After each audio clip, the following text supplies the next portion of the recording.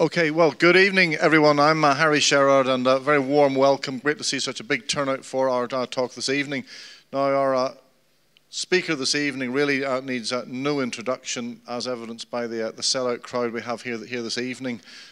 Peter Stevens, design guru and also an educator of designers following in his wake. Obviously, he needs to pass on his immense skills to the next generation. So a big hand, please, for Peter Stevens. Thank you.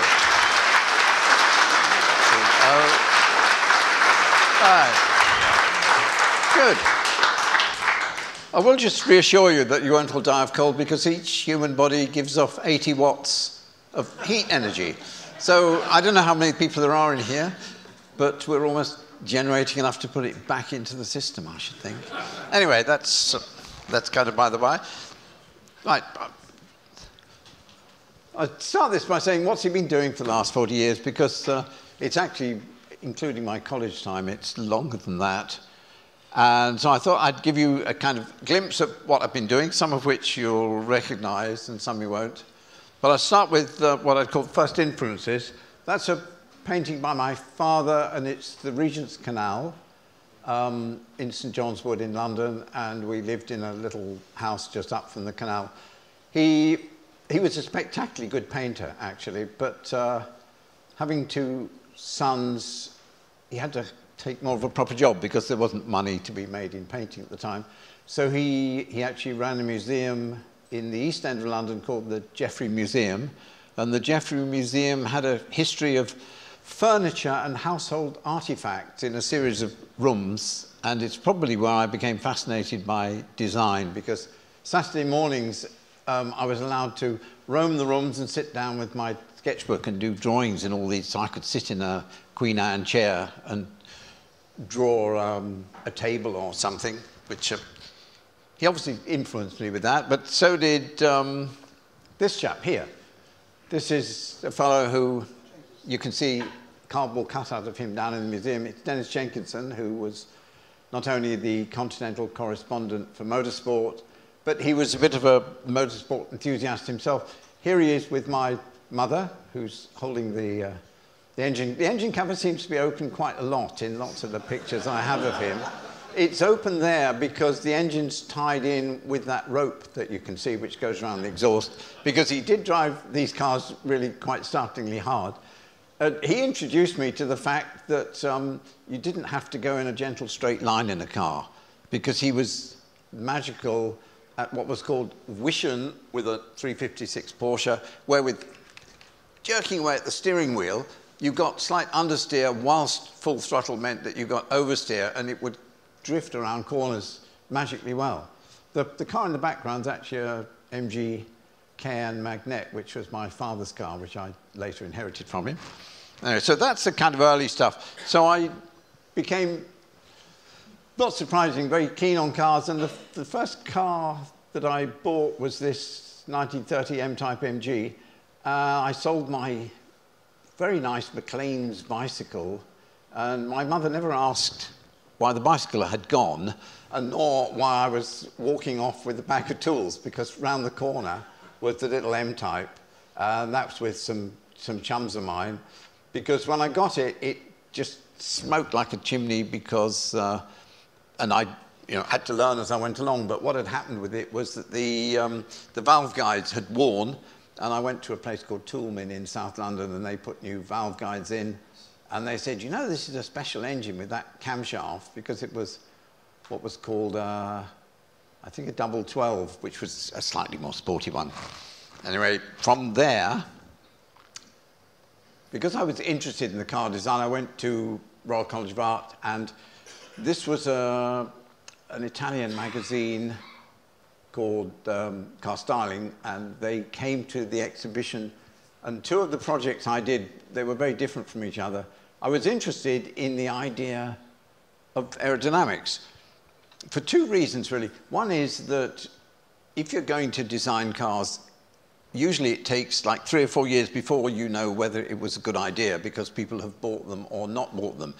If you take your car to the wind tunnel, then in about an hour, you know whether it's any good or not. And I like that immediate kind of response I got from the wind tunnel, which meant that I was have always been keen and involved in aerodynamics. But that other was an off-road vehicle where, because I had at the time a 1942 Ford Jeep, and I mean, it was brilliant. It was extremely good, but you couldn't really put anything in it. And I came up with this forward control idea while I was at college as well.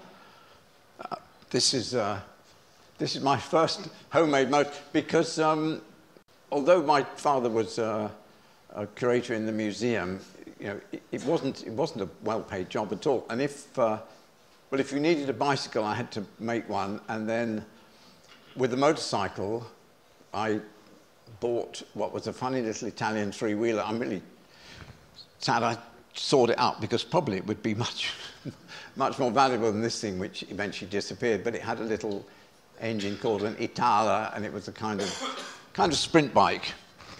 The second one I did when I was at college, which was somewhat appalled the college, because it had a nice little Honda 50 engine and a megaphone, which I loved the noise that it made. And I actually went to sprint events with my uncle, and he had a number of sprint bikes. The Norbser was probably the best, which was a Norton frame with a BSA.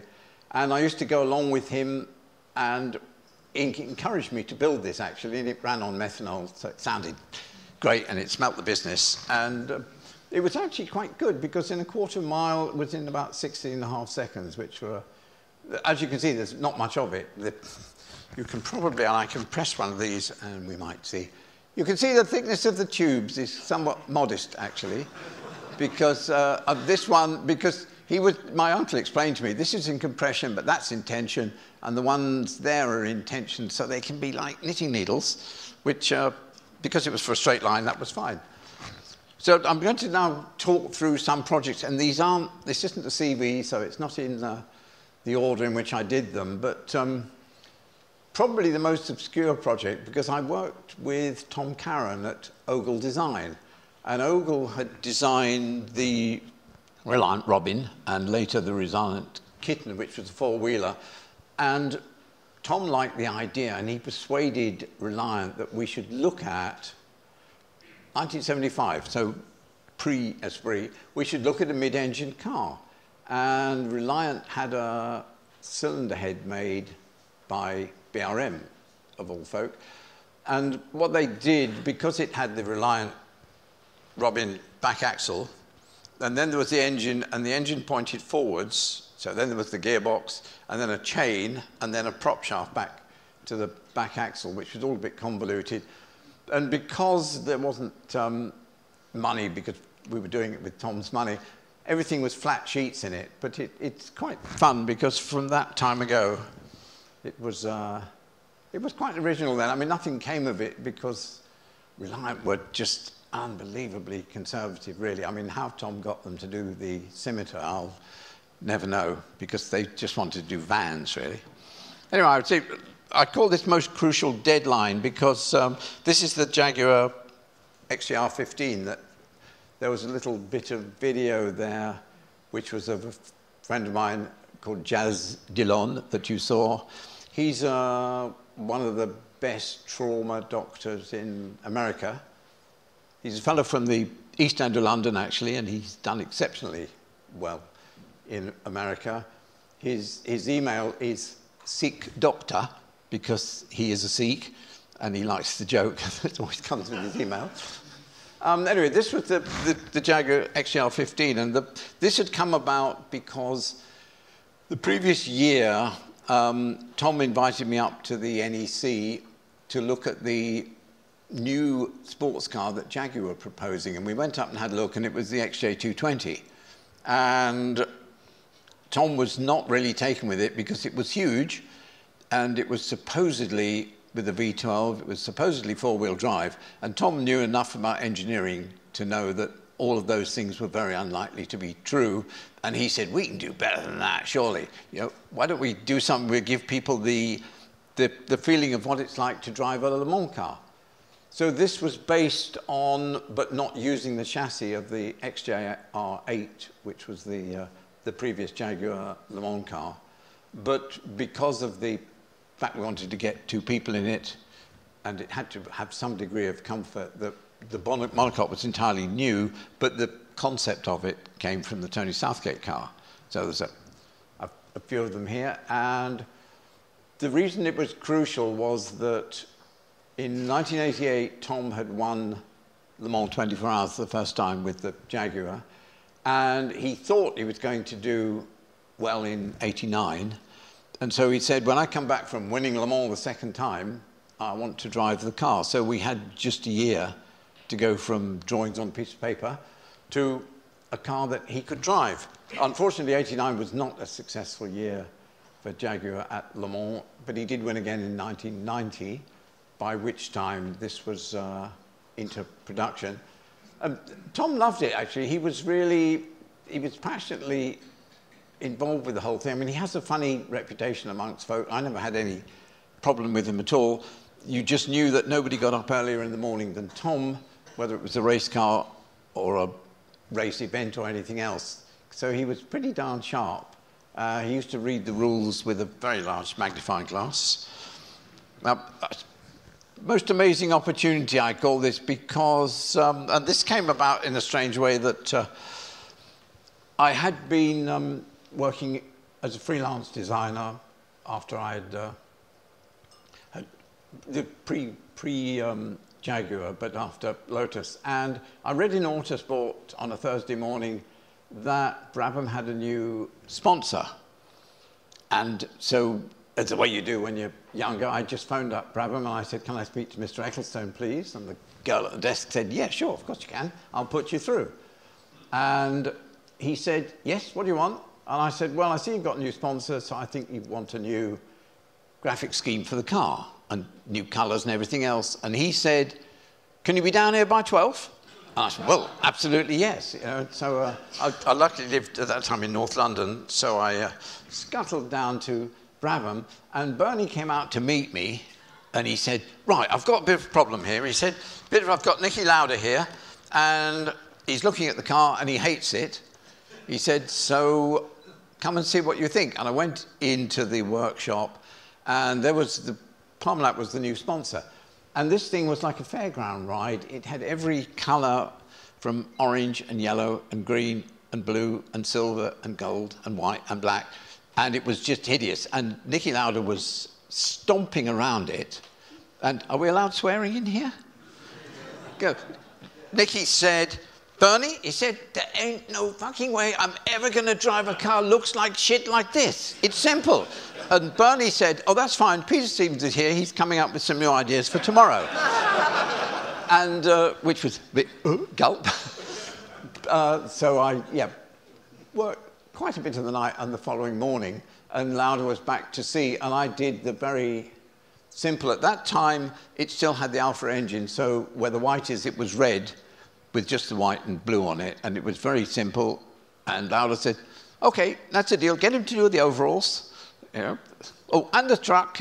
Oh, and this and that. So that's really how I started working with Bernard at Brabham. And it was terrific because he gave me really a free hand. And when we had the period of refueling the cars, and they'd bought a lot of beer barrels. In fact, Bruce McIntosh might well remember, who's back there. They'd bought some beer barrels to pressurize and put the fuel into so they could just blast the fuel into the car. And I said to Bernie, well, those have got to be blue. You've got to have them blue anodized. Yeah.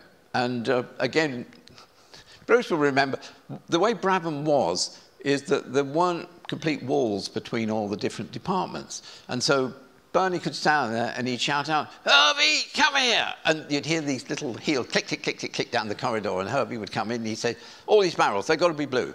Anything else should be blue, you know? I said, probably, well, this and that. Right, we'll do that. Okay, Herbie, get that done. And that was kind of straightforward way that Bernard tended to work, which was nice. I mean, it was good, and I stayed until things got rather sad there, and Bernie had lost interest by that time and was more keen on Fokker, and they went back to some weird colours, which had nothing to do with me. Anyway, I would say here, second best unknown project. This was when I was at Lotus, and this was going to be M300, which was going to be, before we knew the word supercar, but it was going to be a car with it was going to have a Cadillac North Star engine, which was a big V8 American engine in it. And I say luckily it came to nothing, because at that time Lotus would have been quite incapable of building, and I don't mean it rudely, but they just didn't have any experience or any understanding of how you would build a car of this sophistication and complexity. So, but by that time, actually, I had been asked if I'd like to go to McLaren, but it was fun, because I mean, it would have been quite cool, and the wind tunnel work was good, and we did it partly because we were involved with a Chevrolet project, which was for a mid-engined car, and which was done by the design department over in Detroit, a fellow called Chuck Jordan. And our task at Lotus was to take it to the wind tunnel, where we discovered it was somewhat similar to a Cessna. It was just extremely keen to take off. And but unlike a Cessna, it was also very unstable. So it was, so we actually did an alternative, which eventually was built into what was, I think was called Serve 2, and it was a kind of, really just a car to experiment with new technology, including active suspension. So the idea was at Lotus that we'd do one of our own, which would be so much better than theirs. Which probably wasn't, but what I also did while I was at Lotus, and this was difficult to explain, because with Lotus doing principally rear-engine cars, mid-engine cars, and the fact that racing was all mid-engine cars, to be doing a front-engine, front-wheel drive car, Lotus found it quite difficult to explain why they were doing it. But in fact, one of the reasons was that they had been doing a number of front-wheel drive projects for General Motors and quite a few of their divisions, and had found out what it was that made a front-wheel drive car steer and drive nicely rather than dart around all over the road. And they were sufficiently pleased with that and confident in it that they thought that doing their own sports car and including that technology, particularly the work that a fellow called John Miles had done on the handling of the car, that it would be good to really publicize their ability with front-wheel drive around the world for Lotus Engineering. And so it was agreed that it would be front engine and front-wheel drive. Because by that time we had been bought by General Motors, we were allowed to choose any engine in the whole raft of different companies that Lotus owned, and one of those was Isuzu. And it was a very nice relationship, because Isuzu was a small company in GM terms, and everybody got on very well with their engineers, and they loved the idea of their engine going into something much more sporty like this. So I mean, it turned out very well. The engine was, in fact, there's one outside, and the owner of it will know how neat, compact little thing the engine is. And it packaged, and it didn't compromise the shape of the bonnet at all, so we could actually make quite a dramatic-looking car. And it, I mean, it had a kind of, because it was then at a time when Lotus didn't quite know what it was going to be, and it was then sold to Artioli, who owned Bugatti, and he was going to get rid of it, and then he discovered that there were 3,000 engines on their way from Japan, and decided not to get rid of it. And then he sold the tooling to Kia, and they made a complete Horlicks of it.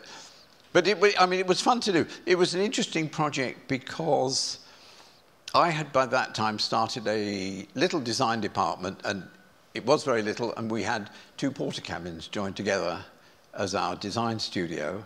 And I took 2 young designers. Actually, both of them were guys I taught when I was teaching at the Royal College of Art a bit.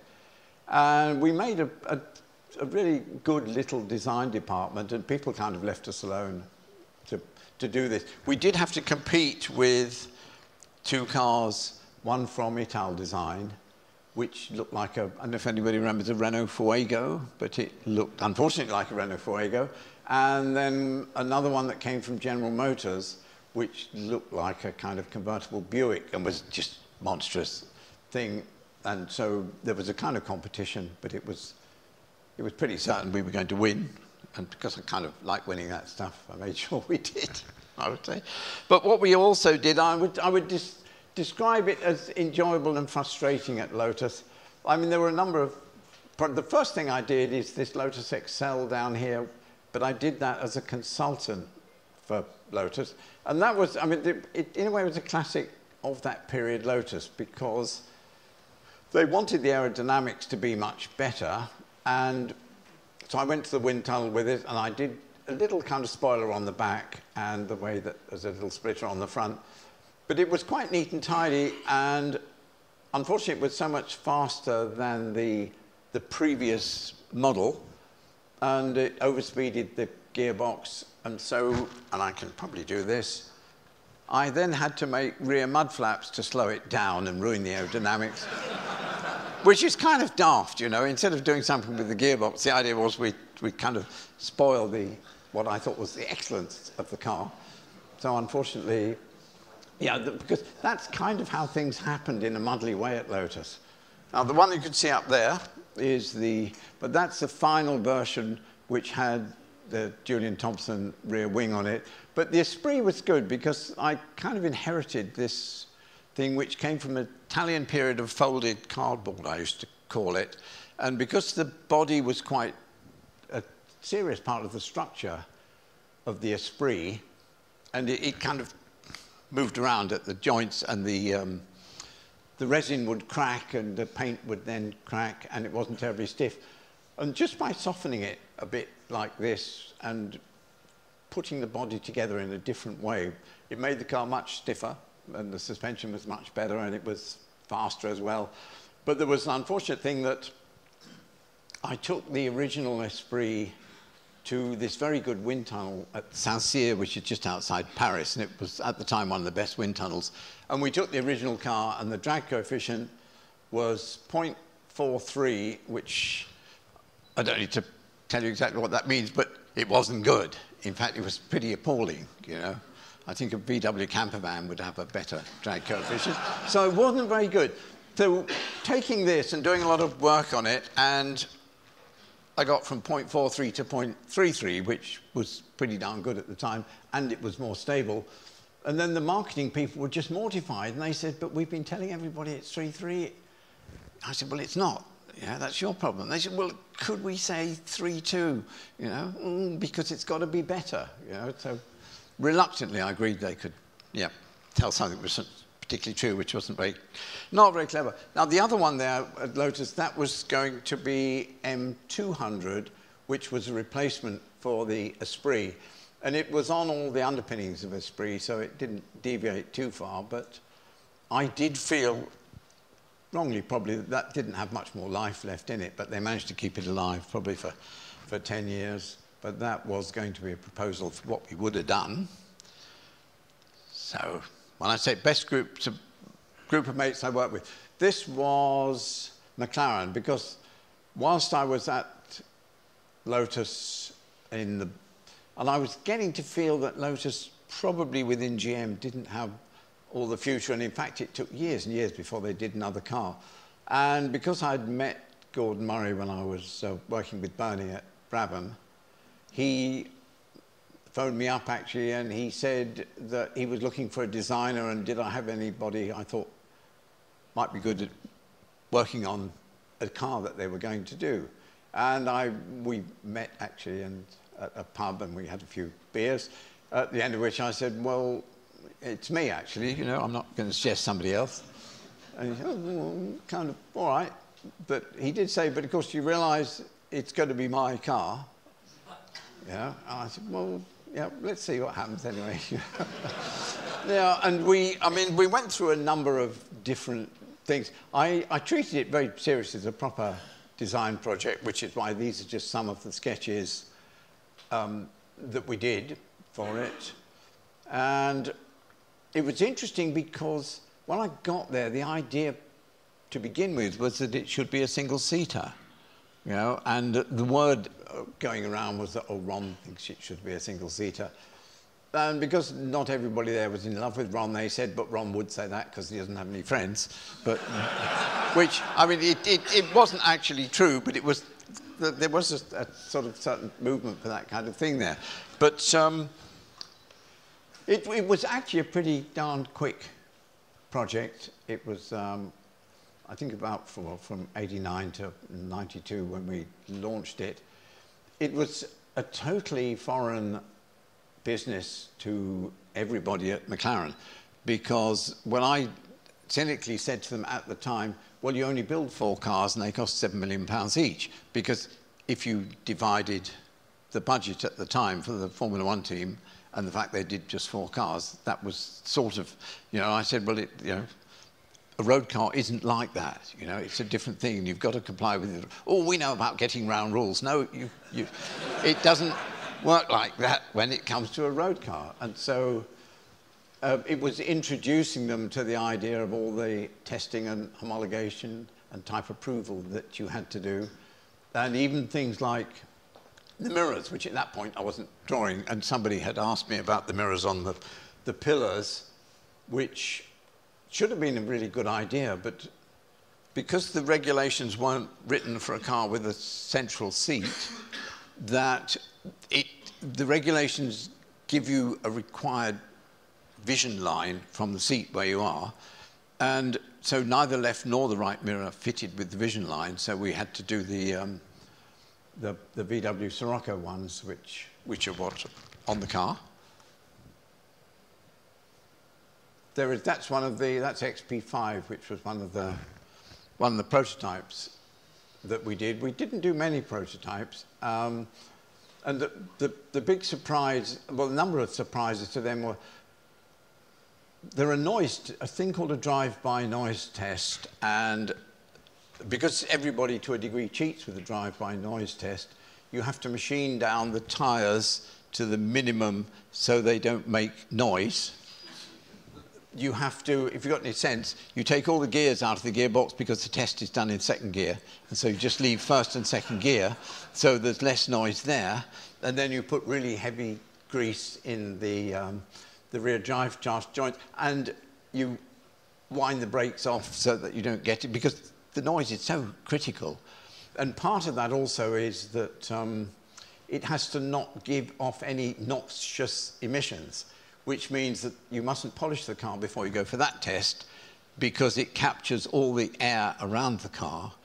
And it's funny, this was all a new language completely, because you can't cheat those things, you know, because there is an authority who do them. So that bit was really interesting, actually. I enjoyed that. And there were only about 8 or 9 of us in the sort of design and engineering bit, you know, and we're still good mates, actually. And we still talk about the fact that when we were doing the project, we didn't know what would happen with it. We didn't know that we hadn't a clue that nowadays, if you want to buy one at auction, it would be between 20 and 25 million, and that would have been a mystery. All we were doing is trying to make the best job we could of that particular car. And only yesterday I was talking with Steve Randall, who did all the suspension and NVH work on it, because at one point in a meeting when there was this high-level enthusiasm for the car, and Steve said, you do realise if you're on a German Autobahn and you're going 200 miles an hour and a truck pulls out to overtake another 1/4 of a mile ahead, you'll hit it. And they said, no, nonsense. And Steve said, no, you know, that's mathematics, you know. It's a simple mathematic thing. You will hit it, you know, which is partly why we wanted to make it so safe in the case of an accident and things, because, you know, that's just maths and that's how it works. But, yeah, this was fun. That was actually the car that we did for Mansour Auger, who was the principal funder of the project. He was the one who owned TAG Technologies and had funded the TAG engine for Formula One. And he wanted it in this kind of burnt orange, which is, it looked good like that. We went to a RAF station, as you can see, and they were they were delighted with it. A friend of mine, Colin Kerwood, took the pictures, and what he particularly liked was that the nose and the front of the cockpit is very similar in profile to that. I can't remember what plane that is. Anybody know? Yep. There we are. So I felt, but as I said, that that we trusted each other tremendously with this, and everybody respected everybody else's ability with it.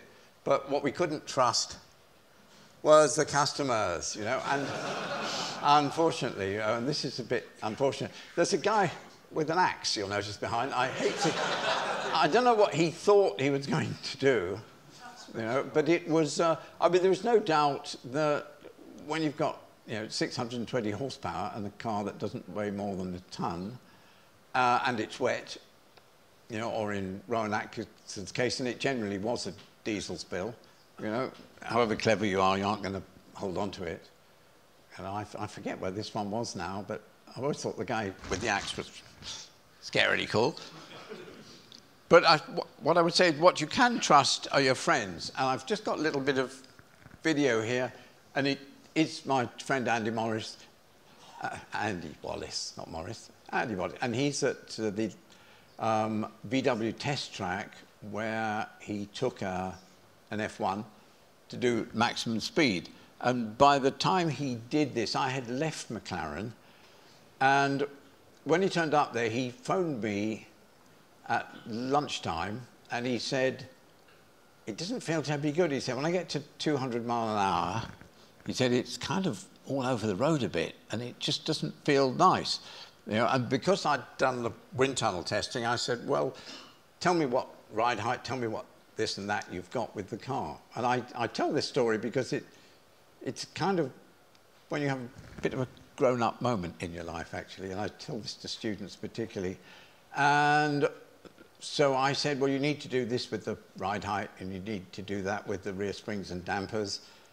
And he said, oh, that'd be all right then.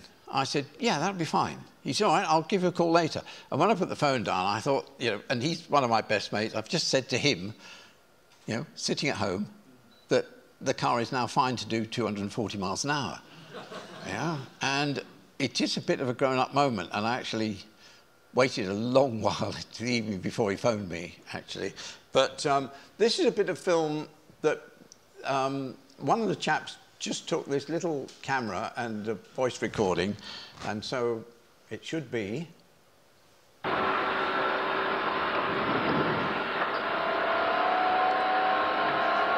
the banking at the far end, 215. This is kilometres an hour. 230. 240. 270. 300. 330. 350. 360. 370. 380. 386.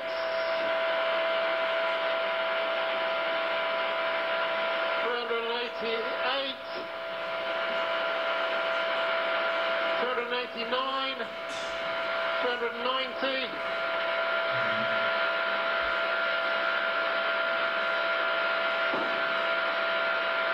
390. 391. 391. It will not go any more than 391.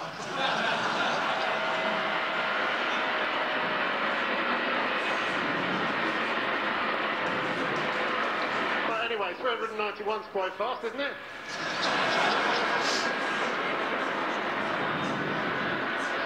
Appropriately, we've got the fuel light on. Gearbox temperature reached 130 degrees. Everything else is fine. I still say this is the best car ever built, ever, and probably will never be beaten. Which is quite impressive. And I think the fact that he's so cool and he kept an eye on the temperatures and all of those things is quite remarkable. It's funny, he said we'll never be beaten, but in fact, it was beaten by Andy Wallace, who was driving a Bugatti at the same test track, VW test track, and he did just over 304 miles an hour. And by strange chance, when he was going out to do that, I was going out on EasyJet to Basel to work on a project over there, and he was sitting next to me on the EasyJet, you know, because he doesn't believe in travelling in a fancy way. And he said, I can't tell you what I'm doing, but I'll give you a buzz when I get home, you know, and tell you what it was. You know? And I thought, oh, this must be something interesting. And when he phoned me up, he said, well, 304.3, he said, in a Bugatti. He said, and do you know, he said, when I came in after that run, the marketing people said, couldn't you do 305? Or maybe 310 sounds better. And he said, if you want 310, you get in the car and do it yourself. Because apparently, I mean, you saw there that on the banking at the end, and you have to be nailing it at the beginning banking, and when you're going round there, though, you have to not overheat the tyres, so they're not too hot by the time you're going at the maximum speed, and then absolutely floor it on the straight, and then in the Bugatti, you have to know when to lift off quite gently, so by the time you get to that end turn, which you will see, and that's about 7 miles along the straight, he said, and it isn't easy at all, you know, he said, and when those buggers said to me, go out and do 310, I'm not doing that, you know, which is, I think, quite reasonable. Yeah. I mean, he's still very cool with that stuff, you know, he's a fellow you can sit beside and know that he's interested in looking after himself as he is interested in looking after you, which is cool.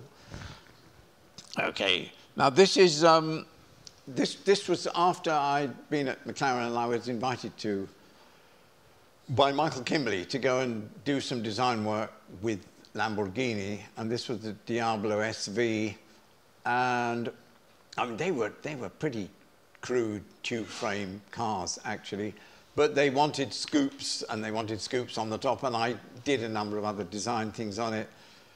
Very frustratingly, because the Italians, 2 or 3 people said to me, how can you, an English, come here and tell us what a Diablo should be like, you know? And I said, well, because that's my job as a designer, you know, is to understand the culture of your company and interpret that as a 3-dimensional form, which is what happened with Lamborghini. But it was always kind of doomed, because when I was staying down there, they would change hotels for me without telling me, and I'd get back to the hotel, and I'd find my luggage downstairs, and they'd say, oh, we're overbooked, we're sorry, Mr. Stevens, oh, you have to find yourself somewhere else, you know, and it kind of, yeah, bugged me eventually, I'd have to say.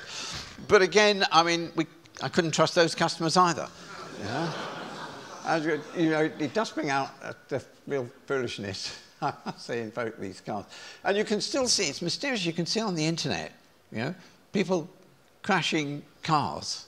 There was one of a guy leaving Goodwood in a Ferrari, and he turns out of the circuit, goes down the road and spins across the road, just misses the Morris 1000 Traveller, actually, and spins back onto the grass. You know, what are these people doing? You know? Now, while I was there, I did this project which was to be L30. I should move the O sometime. This was to celebrate the 30th anniversary of Lamborghini. So this was, I think this was in '93. So it was, you know, nearly 30 years ago. So it might be why it's called 30. And they wanted something very different, you know, and so I did the schemes here. But Lamborghini was in the muddle then because it was owned by some Indonesians, including I think the brother of the president, and they probably never had any intention really of building any new cars, I think, actually, and I found it quite, yeah, tedious. And after about a year, when I went home one weekend, I thought, well, I won't go back because it ain't worth the time, really. All right, so some best motorsport moments. This was my friend Richard Lloyd. We'd been mates since he was racing a Camaro and then an Opel Commodore. And then one day he called round to the house in a VW Golf GTI. And he said, this might make a good racing car, actually. And we went out for a zoom around the North Circular Road in London and decided to enter the British Touring Car Championship. And there was he and I, and we borrowed a mechanic from a VW garage and went racing. And in fact, I think it was either the first or second year we won the championship. You know, and he was a great buddy by then, and he bought a 924 GTR Porsche, which we had a good amount of success, and Tony Dron drove it quite a few times, and they won quite a few races with it. And then Richard said, well, I think we should move up, so I've ordered a 956 Porsche, you know, which was a bit stunning, really. But we'd been talking to Canon, actually, about continuing the sponsorship they'd done on the 924.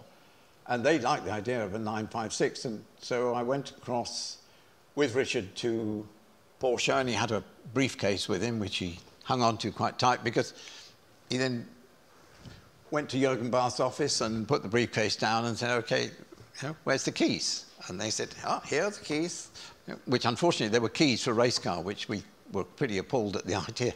Especially there were keys on the door locks as well, which is really not what you want with a race car. And they said, oh, your car's downstairs in the lower basement garage, and there's this white 956 Porsche just sitting down there.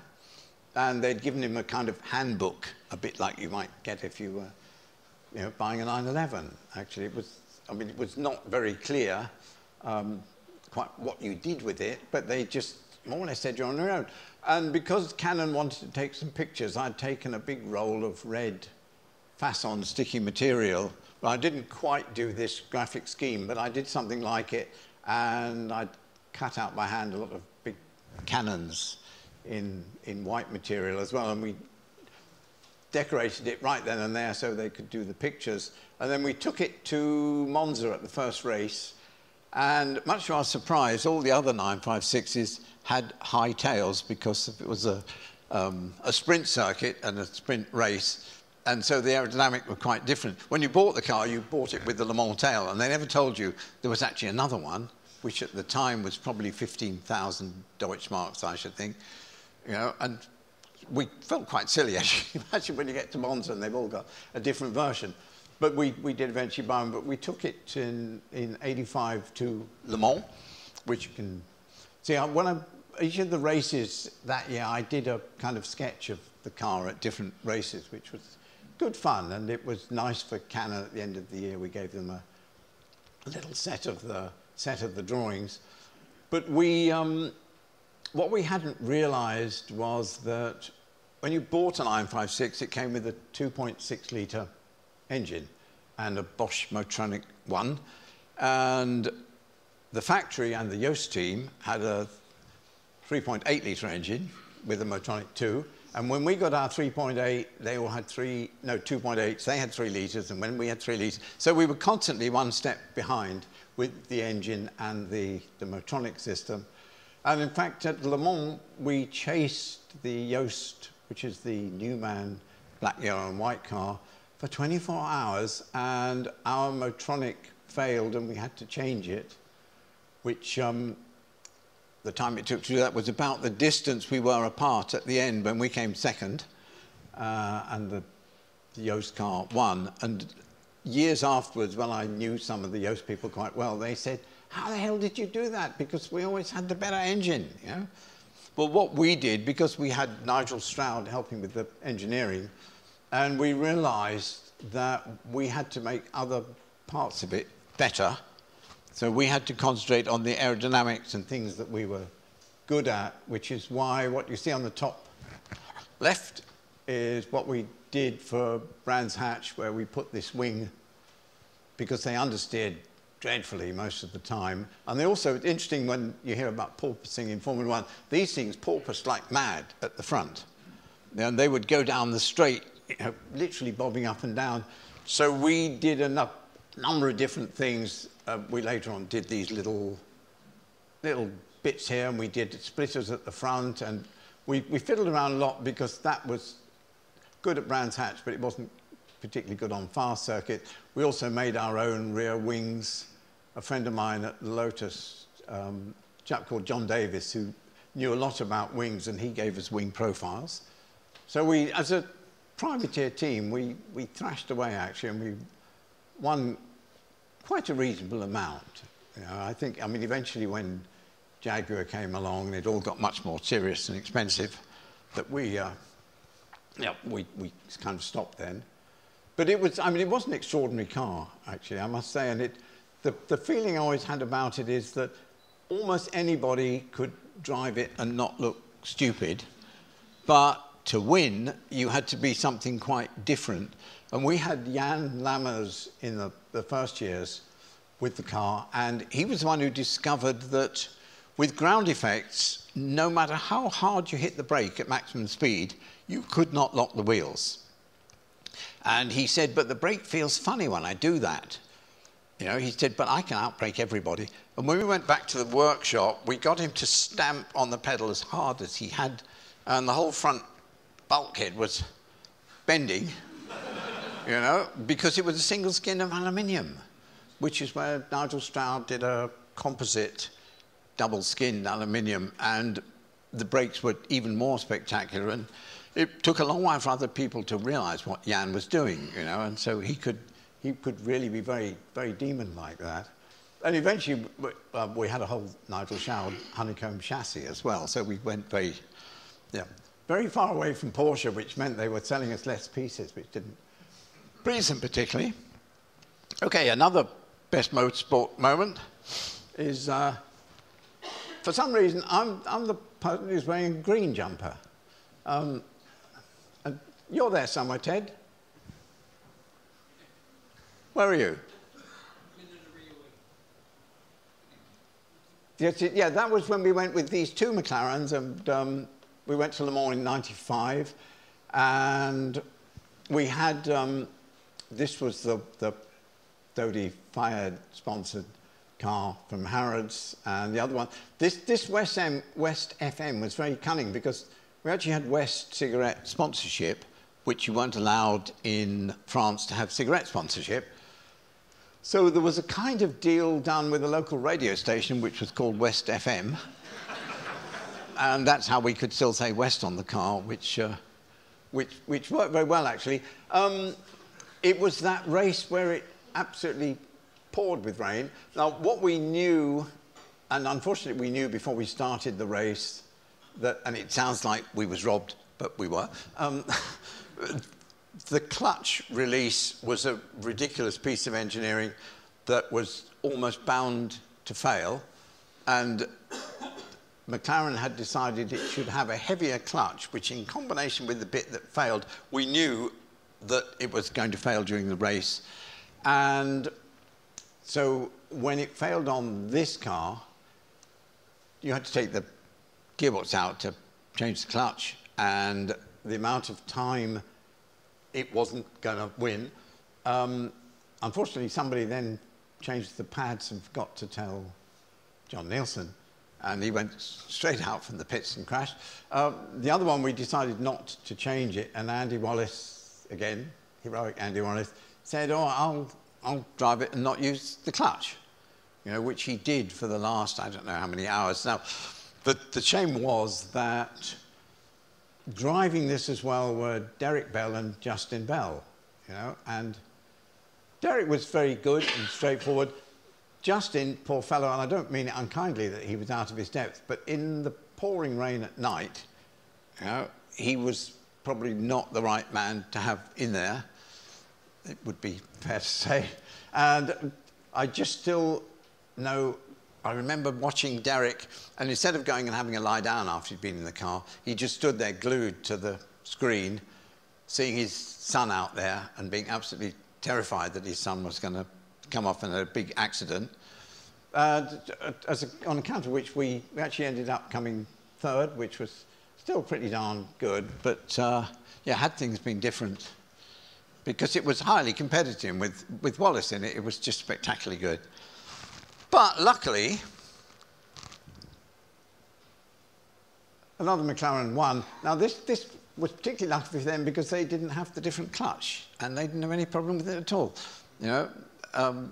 But they won, and actually it's the only time when a car has gone in its very first year to Le Mans and won the race. Most people said it takes 3 years to win the race, you know, and instead of which it was on the first. I mean, originally the weather was really extraordinarily unpleasant, but it was a good moment, and yeah, Ron was actually quite pleased, which didn't always happen with Ron. You know, he was good.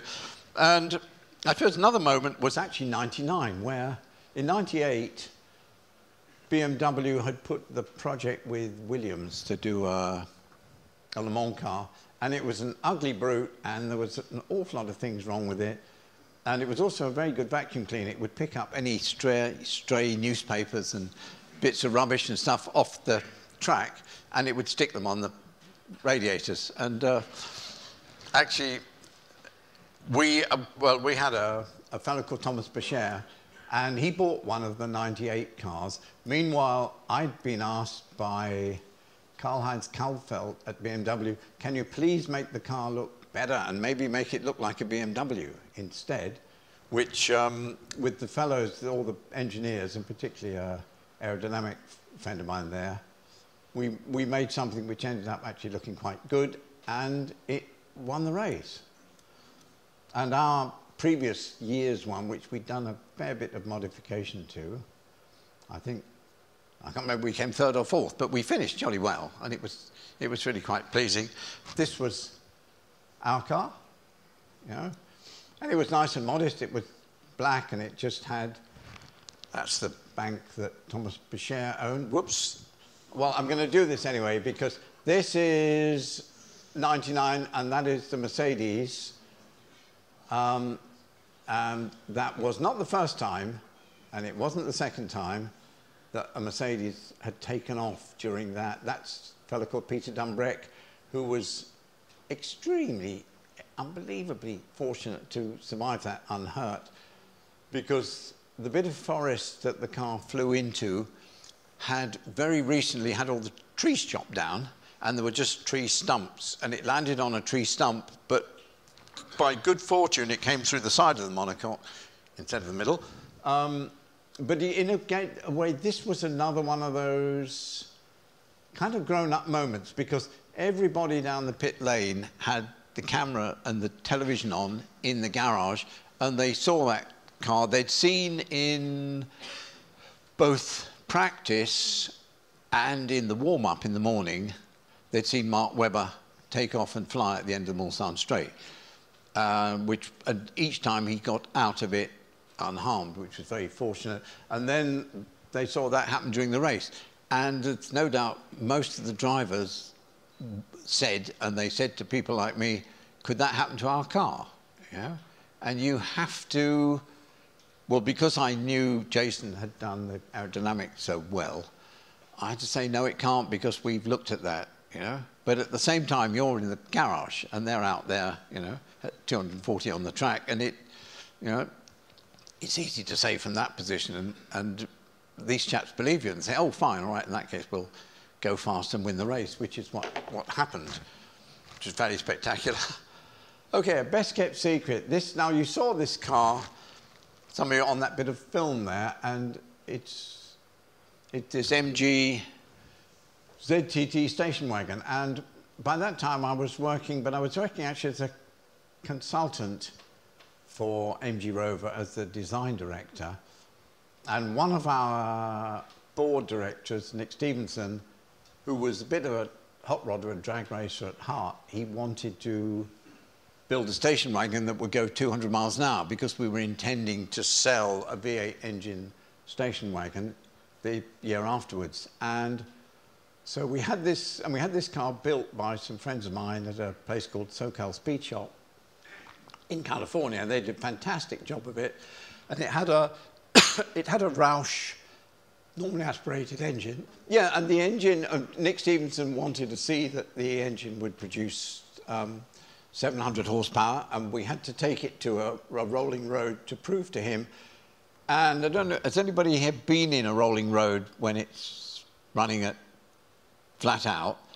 Because when you've got a car like this, which is chained with massive chains to the ground in the rolling road, and we're standing in there and it's producing 760 horsepower, so it's very hot, very loud, and amazingly dynamic, and this thing's juddering all over the place, and I'm looking at the chains thinking, in fact, they tell me that if it breaks loose, it just stalls and stops dead, because I thought this is going to be mayhem, but apparently it was fine, and we took it to Bonneville, and this was kind of this well-kept secret that MG Rover, who were rapidly running out of money at that point, and didn't want to tell anybody in case it didn't work or whatever, and so I went out with my mates from SoCal Speed Shop, and they didn't even send a photographer, so I did the filming and the photographs, and in fact the photographs you saw with the dog and the other ones.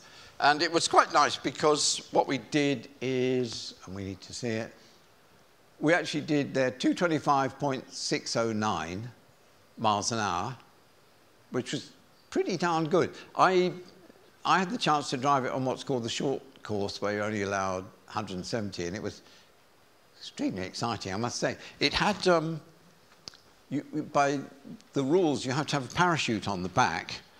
Under the shelf underneath, okay. Yeah, fine, yeah. Yeah, you have to have a parachute on the back, partly because if something goes wrong, you can pop the parachute and it stabilizes the car. But what you have to do, to pop the parachute, you really need to be on full throttle, because if you lift off and the car goes kind of nose down and then you do the parachute, it lifts the front wheels off the air. So even on the 170, somebody said, now remember, you've got to be nailed and then do the parachute, which is a surprising jerk. But, and we held the record, I think, for about 2 days, and then somebody came with a station wagon with 1,000 horsepower. But Nick Stevenson, who'd come with us, and I said, oh, come on, you know, I'm sure we can get 230. No, you know. And in typical MG Rover of that time, so we just kind of left it be. But it was pretty darn good, and it's going to be at the Goodwood of Festival of Speed when they're having the 100th anniversary of MG, and the car will be there, and I think I'm going to drive it up the hill, which geared for 220, it'll be a bit sluggish going up the hill.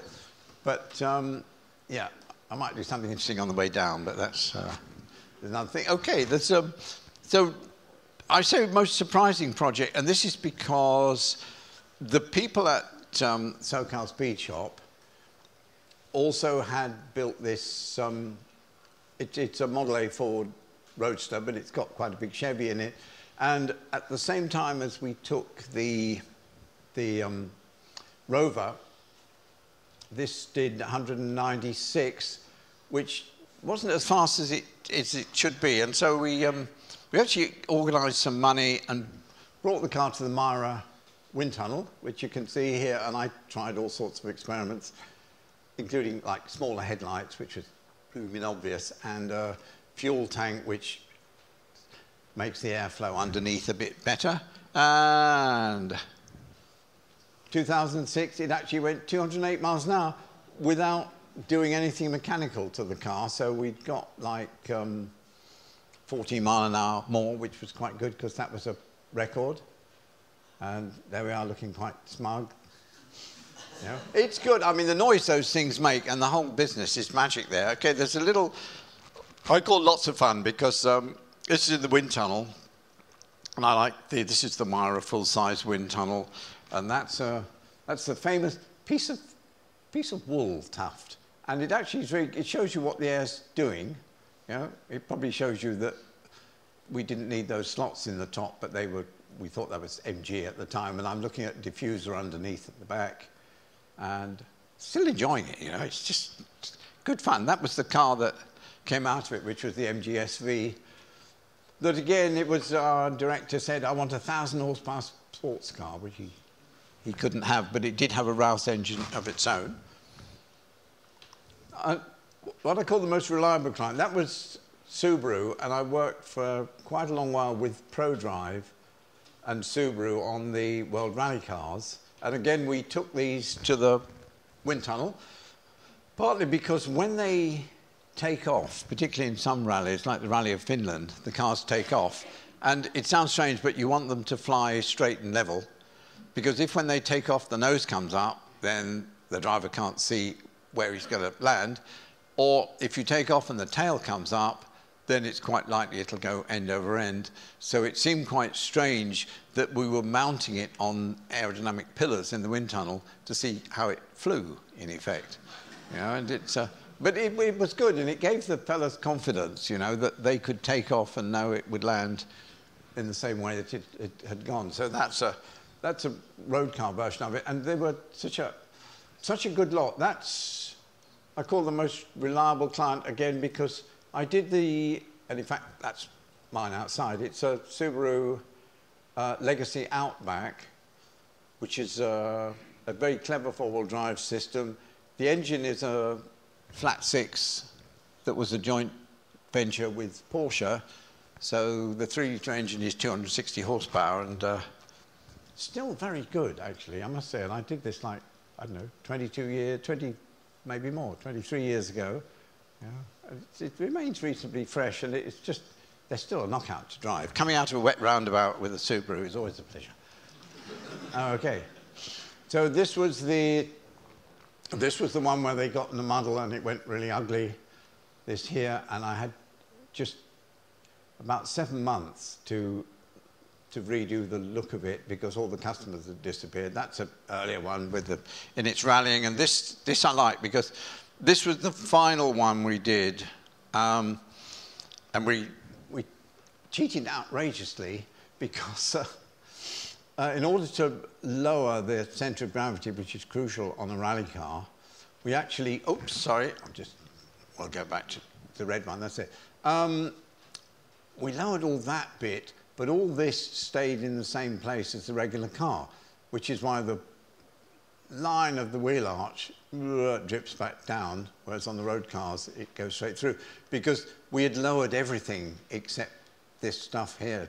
And this was a startlingly good car, and nobody ever got tape measure out to see what we'd been up to. This is, I suppose, least reliable client. This is MG Rover, and I'll just speedily do these, but this was when the Chinese were pretending that they wanted to buy MG Rover, and so we gave a show to them of the directions we might go in, and we even put little Chinese number plates just to flatter them on the car.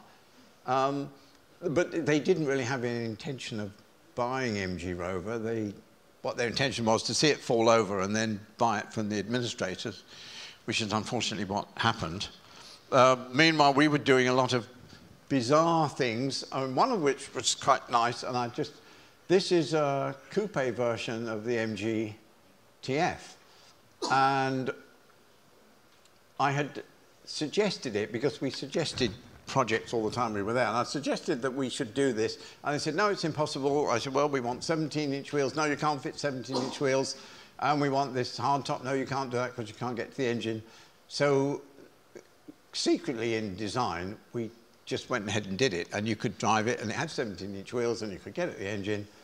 But we were just a little bit too late because just a few weeks later, the company disappeared. But amongst the things it did, and again, I was involved, this was a Le Mans car with Lola, and it was just a little 2-litre car. But the aero stuff that the guys at Lola did was super, and it ran very well for quite a few hours, actually, at Le Mans. Unfortunately, it had an engine which was probably closer to a hand grenade or a Nissan, neither of which you're supposed to have. So, yeah, the Nissan wasn't clever, and it had to be disguised because it was an engine that had been done for Nissan. This one is a kind of extreme version of TF, and but nothing is more. This was in the last 2 weeks of the life of MG Rover, and it was to be an MG ZT DTM car. And we took a ZT up to some people I know in Norfolk called Dove Company, and we quickly turned it into what was supposed to look a bit like a DTM car, but kind of knowing that this was the death throes of the place and completely silly. And it would probably been awful as a DTM car too. But it was kind of where the atmosphere at MG Rover had become so frantic that people were just, you know, searching everywhere for something we might do. Now we get a quick, most extravagant project. When we launched the F1, Ron thought it would be nice to give all the journalists a pen which included all the materials that were used in the F1. So there was a tiny bit of carbon, which was the clip here, and there was gold to reflect the gold that was in the engine compartment, and some titanium. And these things, to get them made, they were, at the time, when you think this is 92, they were £1,800. And so when Ron heard they were £1,800, he said, no way, we're going to give those to journalists. He said, no, we'll share them out amongst ourselves. And so, yeah, but I was at the end of the queue, so I didn't actually get one, which is a shame, because it ended up quite a nice piece, I must say. I said the second most extravagant project, this was the Toyota GT1, which in the same year I was involved with the 99 BMW, I was asked to do the road version, which is the one you see here, of their GT1 race car. And it, I mean, amongst the extravagances, it was decided to build a replica of the pits at Le Mans at the back of the factory in Cologne. And so they sent a team down who measured everything, and they made a CAD model of a row of 6 pits, and they were given to a builder in Cologne. And unfortunately, they didn't tell him how to orientate them in the car park at the back, and he orientated them at right angles to the building. So you couldn't go into the pits and out because there was the building. So they were all knocked down and rebuilt, turned through 90 degrees so they could practice coming in and going out of the pits. And it was the kind of sort of madness, really, that their attention to some of the details, like when I was involved with André de Constanze, and he did the windscreen wiper, and in order to change the front suspension at all, you had to take the front of the car off, then you had to take the wiper off, and you had to take the windscreen out because the dampers and springs were under the dashboard.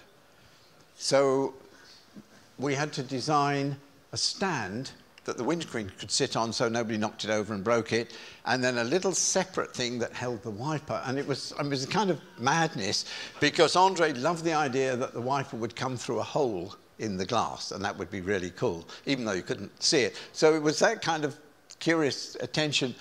And yet when they got to Le Mans and they discovered that it was only doing 11 laps on a tank full of fuel, and everybody else was doing 12. And what you have to do at McLaren is do the same as Le Mans is do the same as everybody else. Otherwise, you're carrying around more fuel than you need and doing a lap less. And so at the end of the thing, you've done 2 more stops. So they changed the ECU for the engine management, but the gearbox had its own little ECU, and they forgot to change that. And so it broke the gearboxes because the engine wasn't talking to the gearbox, and they would argue and blow up. So, I mean, it's the kind of thing, you know, with all of this other money being spent, and then a simple thing like, oh, we forgot to do that. It's not terribly clever.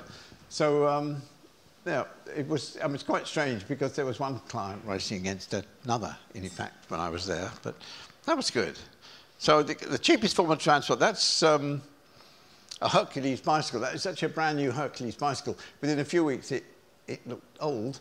That was when I was working with Mahindra & Mahindra in India And what I was doing was not really designing vehicles, but was showing them how the modern method of designing should work and the process you should go through. And if you were making a presentation to Anand Mahindra, who's owned the company, and his name was on the front of all the vehicles, you didn't bore him to death with 3 hours. You know, you went in knowing exactly what you were going to tell him, show him what you're doing, get a decision, finished and done.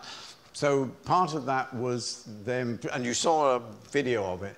This is the 400, and that's a very simple little thing. That was called a rural utility vehicle, and I actually thoroughly liked doing that because it was one that a village could maybe chip together and buy between them, and it came in a number of forms. So there was a little pickup or a little bus or a van, and it felt really worthwhile actually, because that was bringing, you know, modern transport of a sort, you know, to kind of people who hadn't ever had a joint ownership of a car before.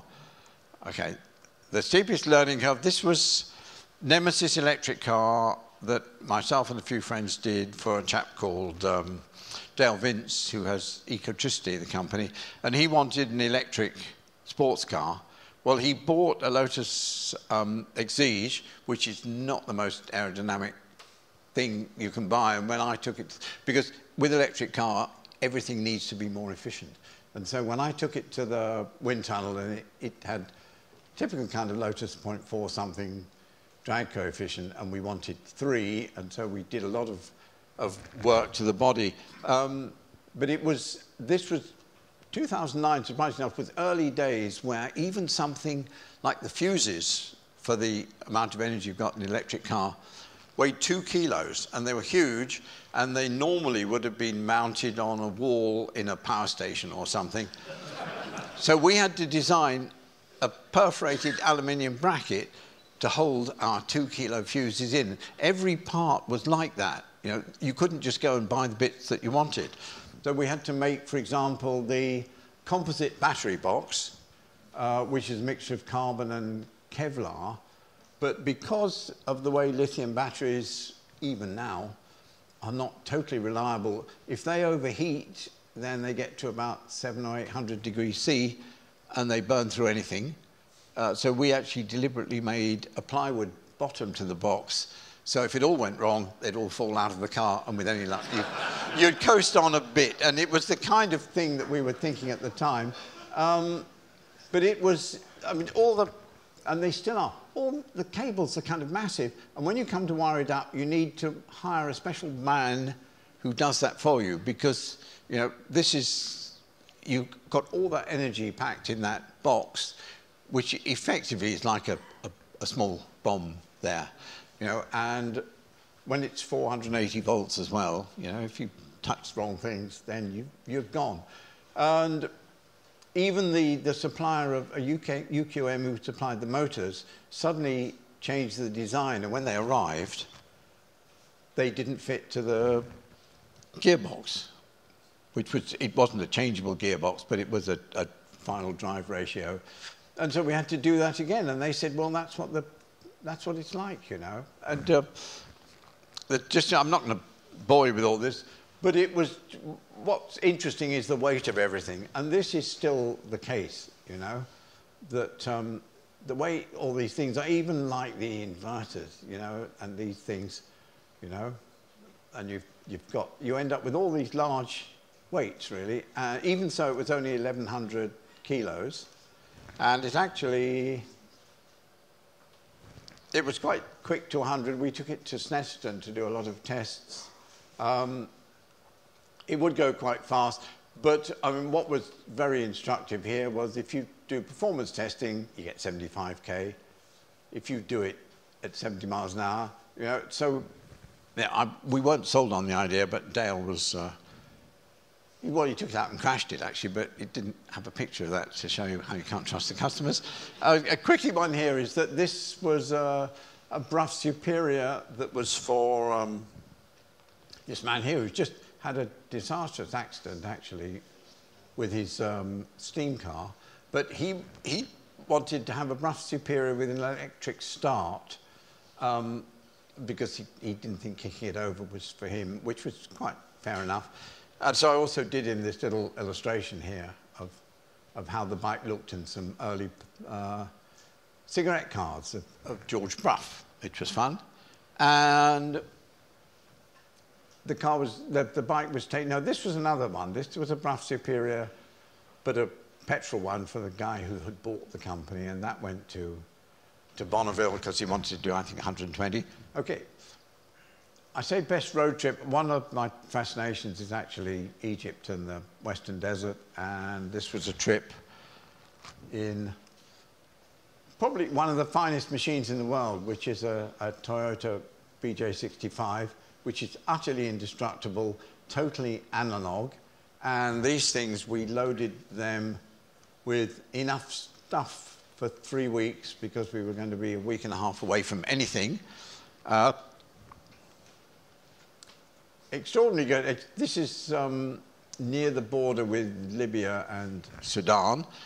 And I described it, scariest moment, that we were driving along, and actually this was with a serious telephoto lens, and I said to the driver, there's some people there, we ought to stop. And he said, no, we don't do that. And then he gave me this pair of binoculars, and he said, you tell me if we should stop. And yeah, these people are armed, and they are smuggling these people across the bottom corner of Egypt into Libya. And so he said, no, we don't stop for them, you know, which we didn't. Okay, I suppose least serious project. This was for Captain Scarlet, and it was for the series that was done. It's nearly 20 years ago now, but I had to design the car for Captain Scarlet, and it was quite fun because it had to do a number of things like fly. And there's a little bit of film here.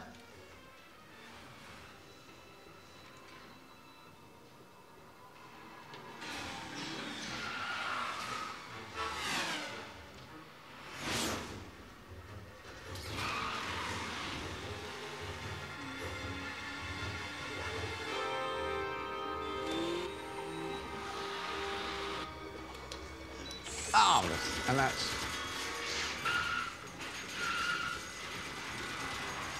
So, yeah, that was the Cheetah, which was good fun. And in contrast, the most serious project, probably, this was... and it was actually a job for the MOD. And it was because it was that period when Land Rovers were getting blown up in Afghanistan. And it was also a period where if the local people saw a Hummer, then they thought they were all going to die and doomed. And so the government actually made a specification that it should be a bit Land Rover-like, but it should also look kind of a bit light and sprightly, which is very strange on a thing that weighs 3.5 tons. But also the clever people I was working with did the protection underneath, because at the time, what you needed to protect even a 3-kilo bomb was enormous. And they did this extraordinary composite, which before it went in the autoclave was probably this thick, and the autoclave got it down to about 200 mil thick, and it was immensely effective. It eventually didn't go any further because there was a change of government, and it was decided that we'd buy things from the Americans instead, which were huge lumbering monsters, which is a bit of a shame, actually, because it was quite fascinating to do, you know, but it did feel quite serious, obviously. Okay, most exciting to drive. This is, in fact, this is a hot rod that I just recently bought back, because when I had it in at the beginning of the 2000s, there was nowhere to run it except Vintage Sports Car Club, who hated it because it was quite quick, because it has a fantastic overhead valve cylinder head by an American. He was called Colonel Alexander, but Colonel was the name his parents gave him. He wasn't a colonel at all. But and I mean, but it is pretty darn spectacular. And I just 3 weeks ago I bought it back, actually, from the second owner who'd had it after me, and it. This is it. Oh, this is just a.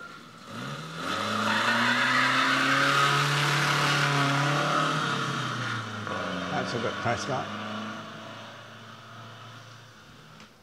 No lifting off. Okay, and that's it at a beach race on an island called Faino in Denmark, where people like Malcolm Campbell raced, and that's me having this. It was good, actually. I got an embarrassingly large cup. But more recently, I had a smaller hot rod, and that's it at Pendine. This is a sort of earlier one with the flathead engine, but that's gone. I've got the next one now.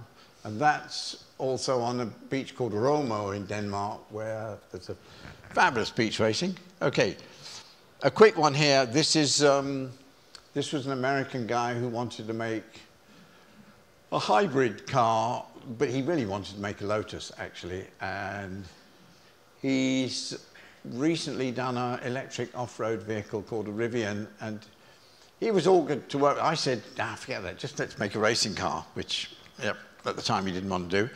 Equally, this is quite fun, because this was a very extremely low drag kind of electric commuter vehicle, because I had said to them, you'll never compete with Tesla, because he just spends all the money and he loses it on every car.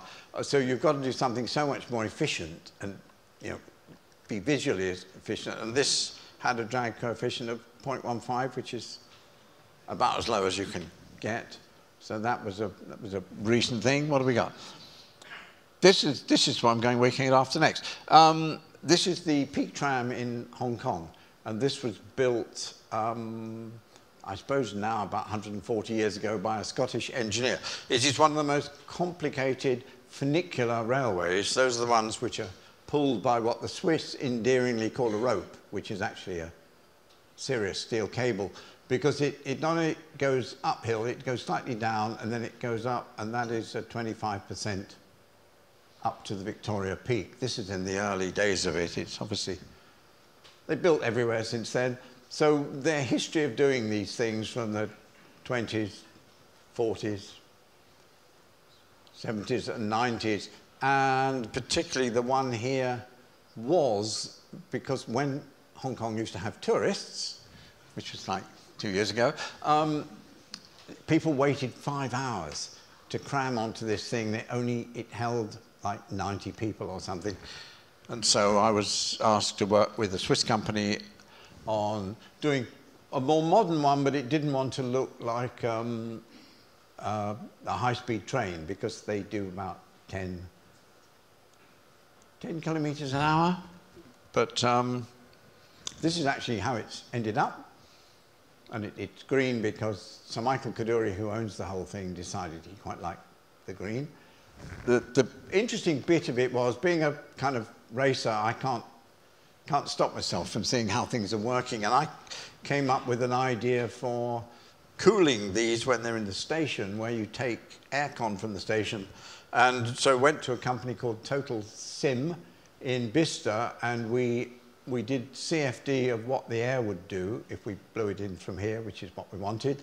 But also because in Hong Kong you can get just 20 minutes warning of a typhoon, which can be 120 mile an hour wind, at which point all public transport has to be inside a building. We thought that the risk is, if, for example, there's a power failure, and there's a particular part which is steep and a tight turn, and it's very much exposed to the wind near the top. So we actually did some CFD here to make sure it wouldn't get blown over, which was quite nice, and it, in fact, it was good. And the other thing, and again, because if you've got rules, then it's nice to look at the way around them. When this thing goes up 24%, the rule in Hong Kong is the floor can't be at more than 14% to horizontal for standing passengers. And so the floor is wavy like this, which looks cool.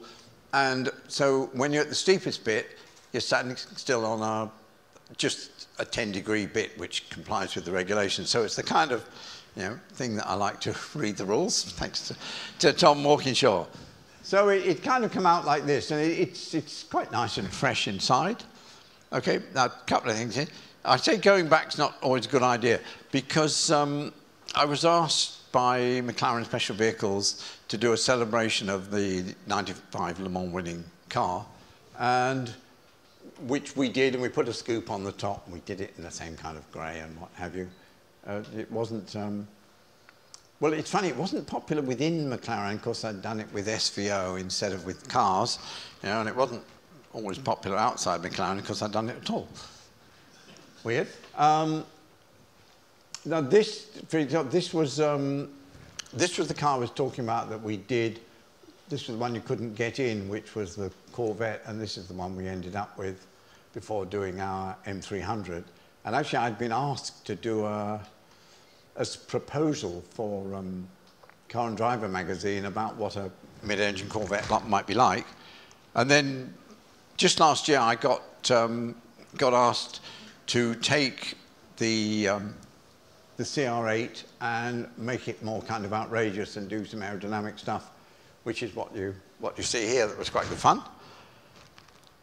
We've just got worst hotel, because often with this I've had to stay in hotels in places, and this was in Gunma, which is where Subaru's design headquarters are, and it always seemed to be misty and raining there, and the hotel, the doors were metal, and the kind of shower room was two big plastic vacuum formings, so it went, and it was sort of joined together like an early Lotus, and it was just horrible, you know? And the room was just miserable like that, and it always seemed to be kind of just awful, you know? And so that was, I think, without doubt, the worst hotel.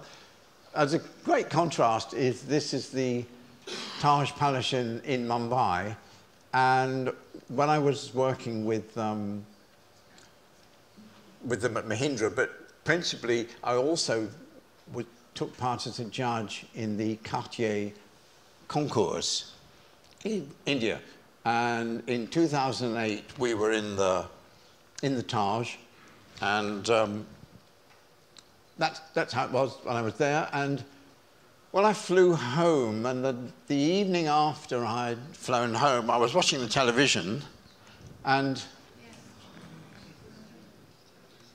that's my room, on fire, and in the corner here was Prince Michael of Kent, but of course we'd all gone, you know, and luckily these people didn't realise, you know, what a coup they would have had if we'd all been there. But it was quite an alarming experience to suddenly see your room on fire on the television. So when I say what's the trick, I quote this bloke, that imagination is more important than knowledge. And I think it's good, because with knowledge, you can only do what you know. With the imagination, you can go beyond the knowledge, you know, into hopefully making new steps. And particularly when I'm teaching, I keep this in mind, because it's a Swiss psychologist. And as he said, that the idea of education isn't to turn out people just like their teachers, you know. It's to challenge them. I always say to students, you know, I want you to alarm me. I don't want you, you know, to entertain me, really. So I do these, which don't relate to any of us here, but on the other hand, it's what I still try and do, you know. And this business of thinking your first solution is the best. What tends to happen with so many people using CAD now, which is very good at some things, but the thing with CAD is it's such an effort to do something that you're really pleased with, you know, that you hang on to it. You know, if you're sketching on paper, you can just screw it up and throw it in the bin and get another bit of paper.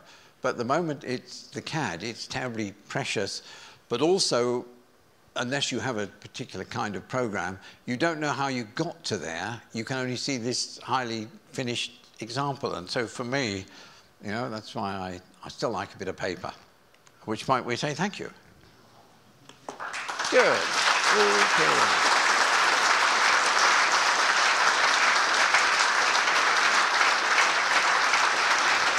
I'm just gonna...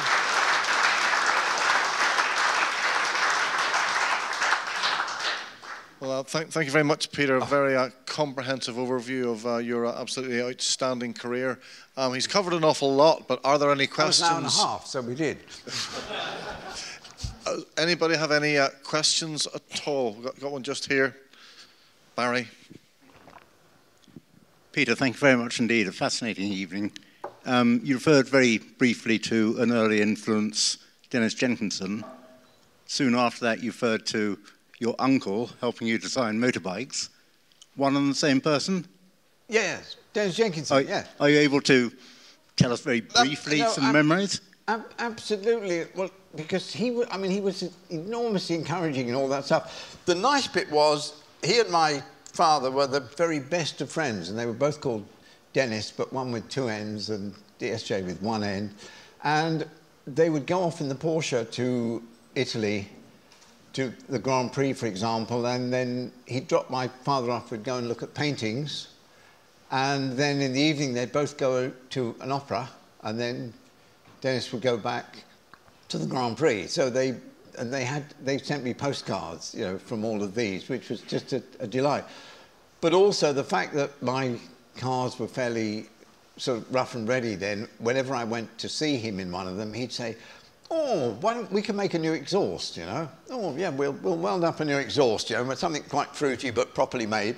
So he was constant encouragement with that, you know. And there's a small story that when I went, before I had the little sprint bike of my own, and he had a VW Beetle, and he'd taken the front passenger seat and the back seat out, and he'd just put a little bucket seat in the back behind his seat, so the motorcycle would fit inside it. And so I sat in there, you know, with this cans of methanol and the strong smell of methanol, and we went down to things like the Brighton Speed Trials or Bassingbourn and Duxford and all kinds of sprints. Yep. So okay, I think we had a question just around about here. Okay. That's not running about, he's got to do. Hi, Peter. I've heard that designers are notorious for never quite being satisfied with the final design. Have you ever had, you know, and always, obviously, you're working with certain compromises. Have you ever had a design that you've left and you said, "I couldn't improve that, I was delighted with that," or not?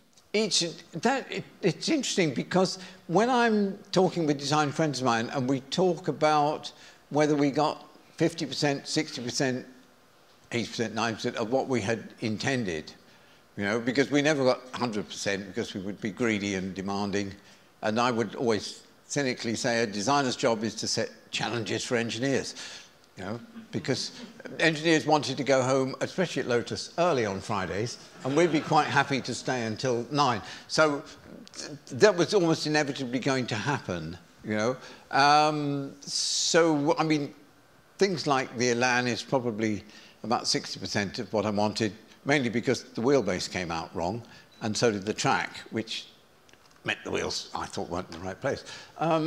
Whereas probably with the XJR15, that was like 95%, because there were only 4 of us, you know, and I was doing how it looked, really. And so that was, you know, so they're kind of between the, you know, 60 and 90. But it is inevitable, yeah, and, you know, there's no point getting childish and throwing your toys out and all the rest of it, because that's what they expect of designers. I mean, Kevin Howe at MG Rover, you know, expected that I would be a fusspot, you know, especially when he bought badges from Turkey and they went sort of opaque looking within a month or two, and I would not unreasonably get annoyed for saving 20p. Yeah. So, yes. Any other questions? Just got one. Just got one. Neil, I'll come to you just in a second. Neil and Peter used to work together at McLaren. Yeah, Peter, that was fascinating. One of my questions was going to be, have you moved over to CAD design? So I'm pleased to see that you, like Adrian and Gordon, haven't. But talking about Myra Tunnel and your CFD, your drag figures. Yeah. When I was at Myra with Tyrrell, there was no rolling road. Is there a rolling road there now? And if not, how does that influence the track. There still isn't a full-size rolling road there. They've got a very good scale model tunnel with a very decent rolling road. What they have instead in the fixed floor, they've got this curious V-shaped bit of metal, which is about 100 mil high, and because what happens if you don't roll road, the boundary layer builds up, and by the time it gets to the car, you know, it's a huge bit of turbulent air, and you can't really trust anything. All you can do with that is know that it was a bit better than your last run, without knowing. But if you put the V-shaped thing in, you know, and you kind of set it up properly, and you give them extra money in the evening so you can blow the wind faster, which you can after 6 o'clock, you know, but it's more expensive, then you can get a much better result. That's for sure. But it still isn't a full-size. But the full-size rolling road, it's always hard to know, you know. I mean, there was a little story I told with the wind tunnel they had at Brabham, which had a rolling road, but when I tested, and I was doing a specific bunch of tests, and I knew what they ought to be, not on a Brabham car, and the results were all over the place, you know, which was a bit of a mystery to me. And then I was thinking in the evening that I remembered burning my knees when I went to kneel on the rolling road, and I thought, I wonder if it's the temperature, because if you took a long time between doing one change and another, the tunnel cooled down. But if you did them quickly, it got hotter and hotter until you couldn't kneel in there, you know, and of course that affects the density of the air and blah, blah, blah, you know, and I didn't use it again. Because, yeah, which is... We'll just have one final question, then I think that someone just down here, and then I think we'll... Well, they're going to shut the door.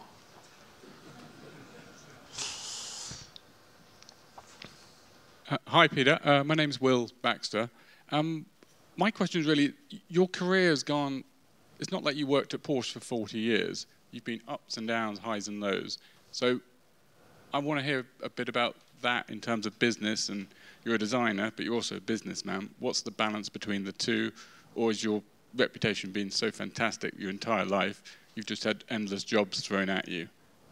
Just talk about the highs and lows of running your own design business, really.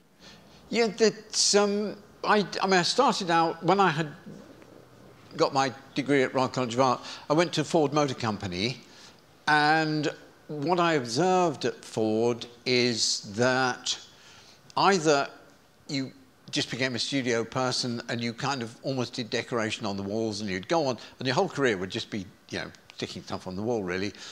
Or if you were a bit more focused, it became a kind of career path, and you'd end up, well, you'd start by having a 1300 Escort, and then if you were really good, you might get a 2-litre even, and then you might have a Capri, etc. And I thought, oh, I can't do that, you know, this just looks too tedious. And I saw some of these, you know, old, disgruntled, grumpy old men there, and I thought, I don't want to turn into one of those too quickly. You know, it's taken me years to become a grumpy old man, but so I didn't want to do that too quickly. So which is why I went to Ogle, but I went as a kind of consultant to Ogle Design, and I did just 4 days a week there. That was Tom Curran drove everybody mad, including me, and so 4 days meant I could catch my breath at least once a week. By which time I was doing a bit of freelance stuff with race teams and things, you know. And then with Lotus, they said, well, now that GM own us, we can't have you freelance, so you've got to have a job, which I did, you know. And, oh dear, this is a bit, yeah, you know, it's not wide enough for me, really, because I was impatient, which is why I was doing the Porsche stuff with Richard Lloyd while I was at Lotus, and they were quite happy with that. And so, you know, it's kind of been the same with McLaren then, and then I thought, well, then we're not going to do a new car again for ages, and that turned out to be right, you know. And so it has bobbed up and down like that a bit, and it's, I mean, that at which point that's not the way to become a millionaire, but that didn't really interest me in the least, you know. But there are, and if I'm unkind, I would say there are some people who like being a designer, and there are some people who like designing, yeah? And I like the designing, and I don't need to stand in front of it. But most of you get trampled to death if you try and stand in front of your work at a motor show, while all those who want to be ahead of you. So it is kind of, it is sort of like that, you know, and it's, I mean, there is no doubt people are investing less in new projects wherever you are and whatever company you work for, and it must be hell to be in Jaguar. Well, I see the chief exec's just left because he couldn't see any good coming of it, probably. And I mean, it drove my friend Ian Callum to destruction, just about. I mean, literally, you know, he was not well at all afterwards. So, yeah, I'm quite glad not to be doing that. Okay, Peter, thank you very much indeed. Big hand for Peter Stevens. Thank you.